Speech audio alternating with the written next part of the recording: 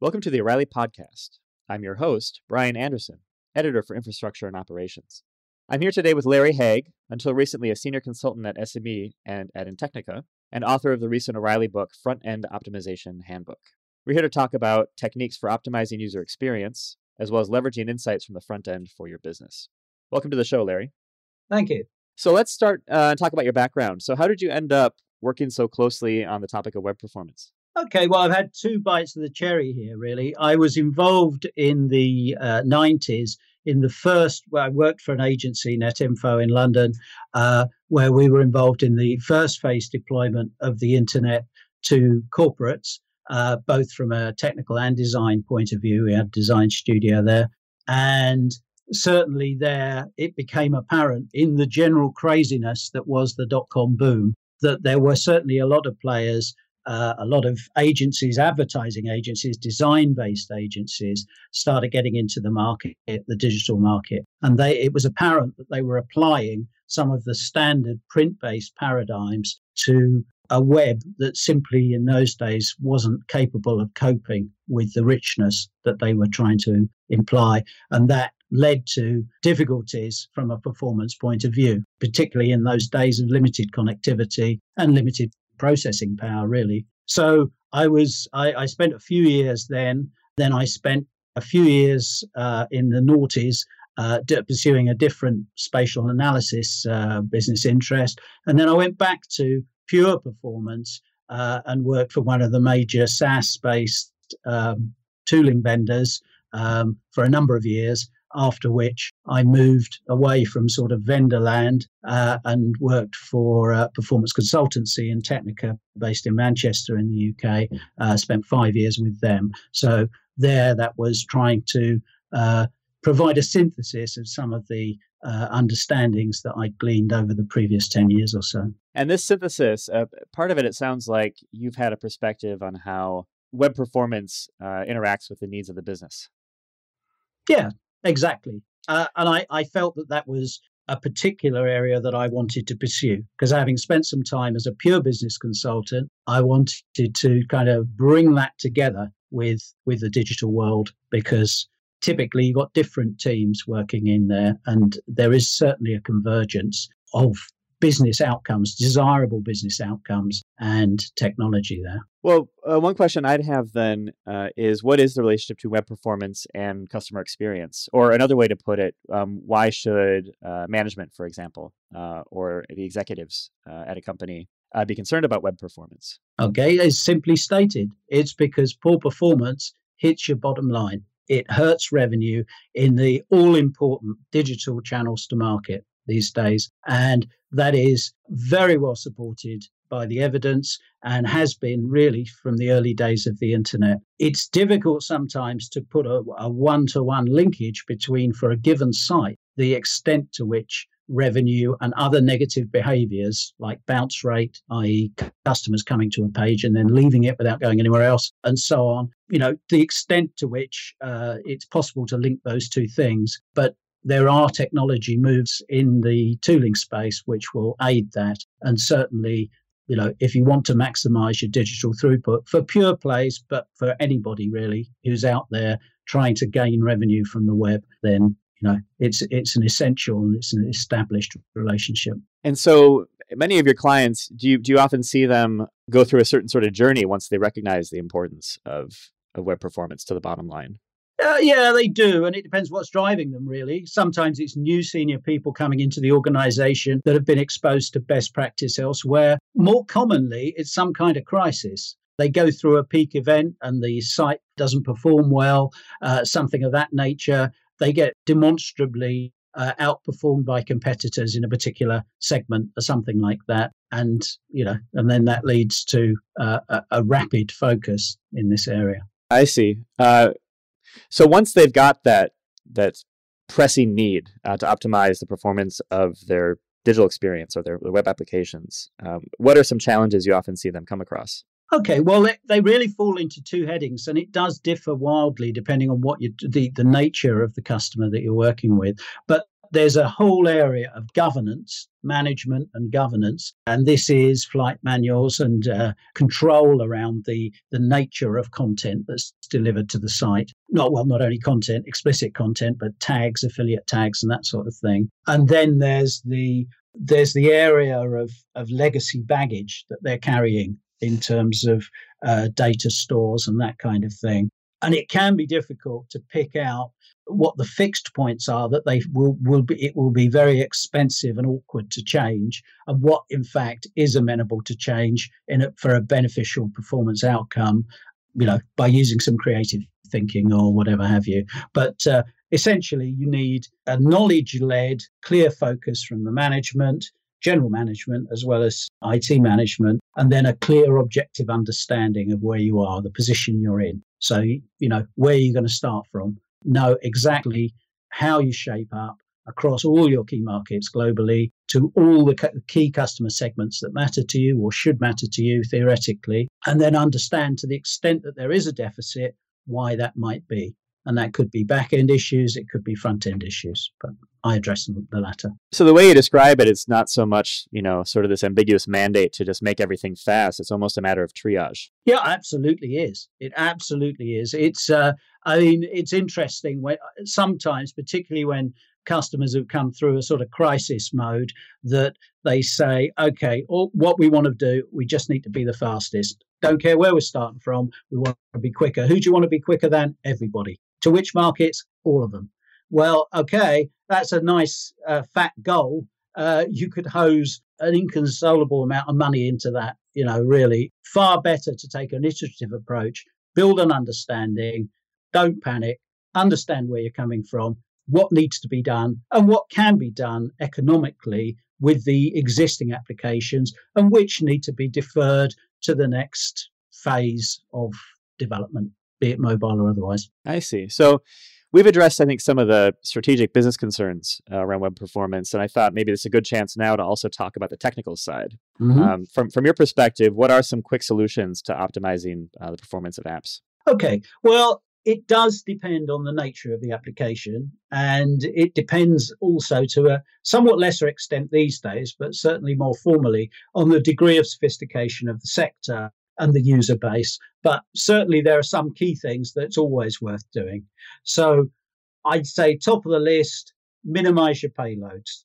If you can produce lean sites, you're in much better shape because you will optimize whatever circumstance the user finds themselves in terms of bandwidth or processing power. As a general rule, try to reduce the number of back-end database lookups.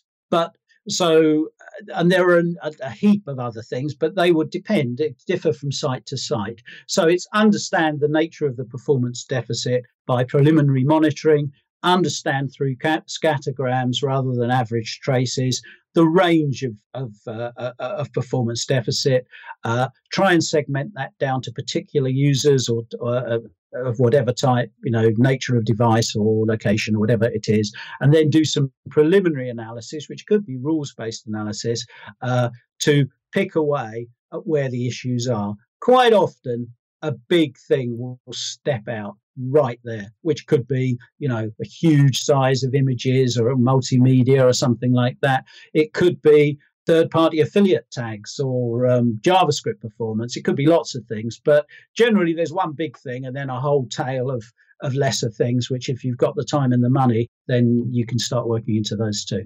So the title of your book is Frontend Optimization Handbook. But some of the things we're talking about here extend into the back end, it sounds like. So that maybe be useful to talk about first some trends you see going on with front-end performance, and then also to touch on briefly what we see happening in the back end. Okay. Well, the front end, the key change over the last few years, of course, is the move to mobile devices, delivery to mobile devices. And that, of course, isn't one size fits all. You've got traditional browser-based web applications to the mobile. You've got native OS-based mobile applications, and then you've got the latest generation of progressive web applications. So these are based on service worker interactions flexibly to provide good user performance and revenue-based functionality in network off or irregular network conditions. So another move certainly we're seeing is to single-page applications, SPAs as they're called. A lot of challenges there for traditional monitoring and analysis practice because of the nature of those applications. Back end, well, there's a heap of things, and although we'll touch on those, that isn't the focus of the book, but certainly big data, microservices-based application development, and certainly that straddles the fence between the back end and the front end. It can provide a lot of advantages in terms of agile focus for delivering site content, more challenges in terms of managing things when that hits the real world and real world load and so forth. HTTP2 as well is a coming thing. It's more or less arrived now, but it's taken its time about it. And this, with the adoption by the server vendors, has given a lot of advantage in terms of multiplexing and more efficient communications. So you mentioned some emerging technologies. What are some of the most exciting tools or projects that you see either on the horizon or just about to be adopted? Okay. Tools, functionality, I would say head and shoulders is the ability to monetize performance for a specific site using events-based database extensions from the APM tools. And this is bound to increase over time. It's very exciting because it enables management to understand where they've got to get to. It's not just you could spend any amount of money on performance enhancement of almost any site. Do you want to be the BBC or CNN or someone and spend tens of £millions or dollars a year? Probably not. So it's that sort of technology which will give you that one-to-one relationship is very important. More arcane, some of the RUM tooling now, which gives you the ability to support monitoring of single-page applications, listening for Angular routing events and that sort of thing, and monitoring new downloadable resources in a mutable fashion. Performance APIs, that's a big area, and there's a lot of new stuff coming down. And I reference a very good source for keeping abreast of that in the book. And that certainly is, it's pretty much a requirement in the armory now for effective monitoring. Yeah, so sounds like a profusion of tools available for people getting started with performance. I imagine it's much like DevOps to the extent that tools are just one part of the equation. Mm-hmm. And there's also maybe cultural considerations that come with having sort of a performance emphasis in your company. Would you say there is sort of such a thing as a performance culture? Yeah, there certainly is. There is in theory and there is in practice as well. It's certainly, I don't only say that because that's a long-standing interest of mine. In fact, working on corporate culture was something that I did before getting interested in web performance. But there's a very neat crossover there.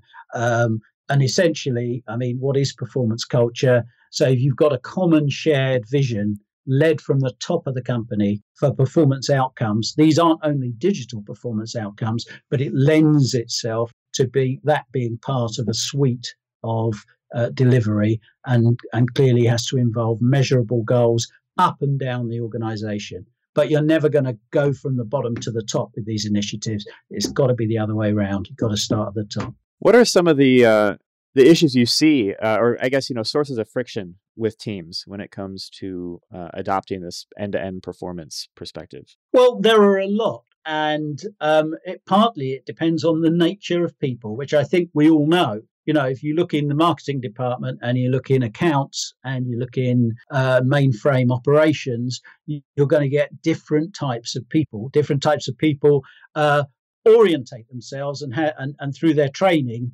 end up in these areas. And a lot of people just, I think, as human beings, we're resistant to change. Change is scary. And if you've got responsibility for several $1 million worth of infrastructure, well, it's even more scary. So that together with siloed operations, the nature of politics, friction between organizations, there's lots of things. So it needs to be carefully and fairly robustly and charismatically managed in order to, gain important business outcomes. So being aware of those challenges seems important. If you imagine from the perspective of technical leadership or even C-suite leadership, someone who is tasked with starting a new program of adopting web performance techniques and culture, what would you recommend? How would you recommend that they navigate these cultural challenges that you just outlined? Okay. So, well, there are a number of things, and I address them in the book, but it's important to have a clear vision of what you want to achieve and why. So it's not a means to an end. Digital performance is certainly not a means to an end, and neither is performance culture or any sort of cultural change. Cultural change is exceedingly difficult to achieve in organizations. The benefits are large, but it's hard to do. And as such, it has to be worth the effort. So, and understanding clearly why that is, and then being able to articulate that clearly to the business to provide ownership down the business so that it's not optional. There are a number of things you can do there around embedding advocates at different levels, but requiring all the levels in the business to have, as they say, SMART goals, measurable, achievable goals, which tie to a common vision, and basically recognizing success across the business. Doesn't mean giving people heaps of money, but it does mean giving them, recognition across the business as someone that's supporting a required change. So proper incentives. Yeah, that's right. Yeah. Make people feel good about it. And this seems to go full circle to the question of metrics then, because I imagine identifying the right metrics and incentivizing people appropriately seems like maybe part of the challenge. Would you say that's accurate? Yeah, I think it is. You've got to give people empowerment. You've got to give them not unlimited boundaries for change, obviously, but the ability to think creatively and direct their efforts towards a performance improvement goal, whether that's moving the company towards a service orientation for the customers, or whether it's focusing on having a robust and reliable website. It's all the same part of the same thing. Well, some great advice has arisen in this conversation. I think one final question for you would be to kind of step back and speak even more generally from the perspective of customer experience. And really, what would you recommend to listeners of this podcast, for example, who may be at the beginning of their journey to optimize customer experience through web performance? What are some of the more general cultural and technical recommendations you'd make? Okay, so I would set a vision for where you want to get to at some level, maybe not completely baked out. Get people along with you, so involve others in the journey early on, form a team, whatever, committee, and then understand where you are. So understand what you've got in terms of digital touch points and understand how they stack up in terms of performance under load and in general business as usual state relative to the competition, key competition, and relative to the key sites that your customers are on when they're not on yours, if you see what I mean. So the bellwether sites, the BBC, the CNNs, the Facebooks, these sorts of things. And that will give you an understanding of where you want to get to. And then it's worth investing a bit of time with an analyst understanding, what the gaps are. So you can see how big the performance deficit is, or try and bring that down to a reason or a few core reasons, and that will enable you then to start plotting a course forward. Well, great. Well, I think our future performance leaders now have their marching orders from this podcast. So that was fantastic. Thank you, Larry, for taking the time to speak with us. Our pleasure. Thank you. So for listeners who would like to learn more, please check out Larry's latest book, Frontend Optimization Handbook, which is sponsored by HPE.